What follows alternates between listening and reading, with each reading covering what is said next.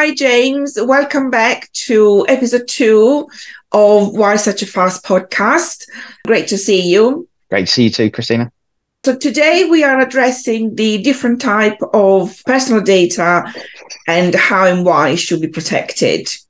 So we're going to go into much more details. So with regard to personal data, there is 2 different types. There is personal data, which is things like name, email address, work and personal, phone number, work and personal, home address, IP address, date of birth, financial, such as your bank details, and also lifestyle. If you are interested in knowing why a work email address or a work phone number constitute personal data, I would recommend you listen to episode 1, which explains that.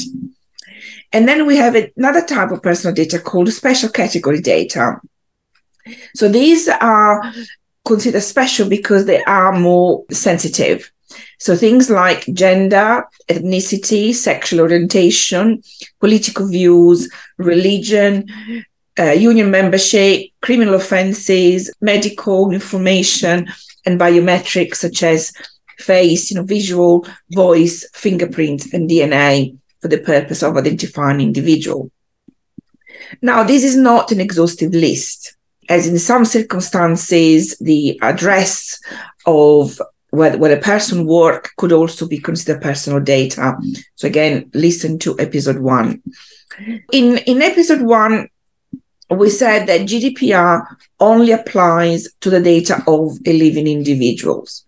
And here is why. The purpose of the GDPR is to protect people from harm through the use of their personal data.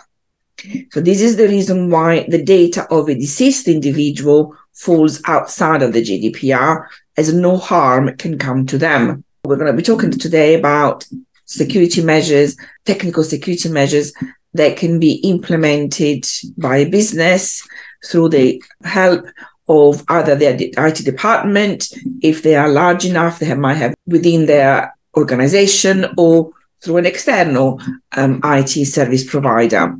As I said, this is to protect people from harm. That is why, through the use of their personal data, that is why GDPR is looking at living individuals, and that is why that data needs to be protected. So, James, thank you for being here today again, being our regular guest feature. Can you walk us through the various security measures that a business should be implementing to protect the personal data that they are processing as part of running the business, whether it's customer, whether it's personnel data? Yeah, of course. Thank you, Christina. So let's start with the first side of things. Email coming into the business, making sure you've got an advanced anti-spam. Now, anti-spams only cover probably about 75% of the spam that comes in, and it's looking for wording, specific links, domains. It's looking at those kind of things and flagging that.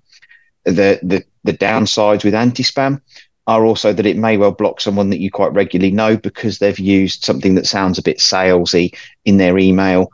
So the language can also have an effect on that. So that is your first place to start, but it's by all means not the great, the only thing to think about. Next is backup. Most people are on a cloud-based system, whether it be 365 or Google Workspace.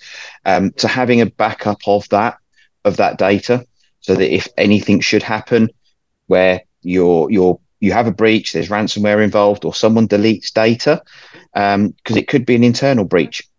Someone could purposely delete the data. You have a way of getting it back.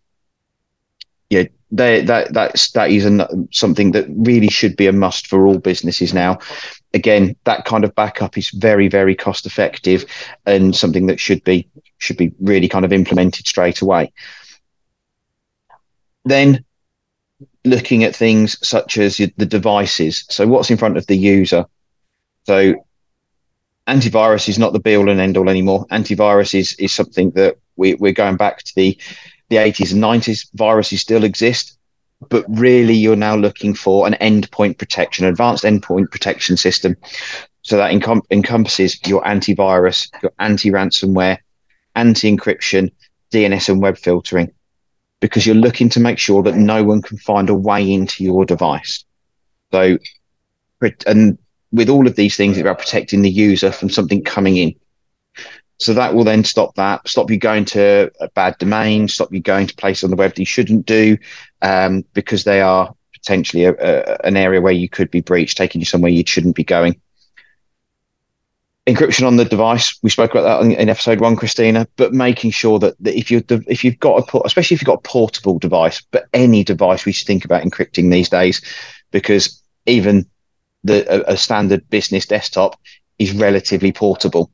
So having that hard drive encrypted so that if anything was to happen, no one could access that data is massively going to help you. Moving on from that, human error and the human element of data security is massive. So you can have all of the right tools in place to protect them. However, if they decide that they still want to go to that website, or they still want to go to that link, they still want to pass that detail on, no amount of security tools will protect you. So then staff awareness training. There are many programs out there. Christina, you have a fantastic one. We have one as well, where you can have that on a monthly basis, and it covers the key aspects of what you should be doing. And they are very, very cost effective. The ICO sees this as a growing market for cyber criminals to attack. Absolutely. I think primarily small businesses are much more at risk of a security attack, because the hackers are actually targeting small businesses as an entry point into the larger organization. And yes, the human element actually is the one that causes the highest number of data breaches. And the only way to reduce it, because you can't eliminate it, but to reduce it is awareness, is training, is keeping that training fresh in your mind, in your employee's mind. So always have that as part of your training plan. Yep, 100%. We rely highly on people within our businesses. So keeping their education going with that kind of training is going to be huge for your business, because it will also show them how procedures should take place, which then will also give you efficiencies. All of those tools that I've spoken about, and the other ones that I haven't, such as the monitoring and the maintenance of the device, keeping it up to date, all those kind of things are going to give you efficiencies within your business. And so they're all going to help. And much more security. And like you said, training does not have to be expensive. There are affordable options out there. We offer, for example, a mix of bespoke or off the shelf to be suitable to various budgets. And I know that you guys do the same. So, training is key to reduce the human error element of a security risk. Well, anything else, James, that you want to add? At this point, I don't think so. Without one thing I would say is, when it comes to the data security and the personal data, it can become a bit of a vortex. You can soon get sucked into wanting to do everything. The best thing you can do is talk to those that know, because not everybody needs exactly the same things. So have that conversation with someone like yourself, Christina, or someone like myself, about the solution that you would put in place and that should be implemented. Because again, it's all going to depend on what you've got. If you've got physical servers, it's something different to having the cloud one. So that the backup solution's different. The type of tools, the security tools you need for the server are different to what you need. So just building that out and making sure it's the right fit for what you need is ideal. And I think the final thing I should say is, anybody that believes they don't hold any personal data is very, very wrong. I could not agree more with that, James.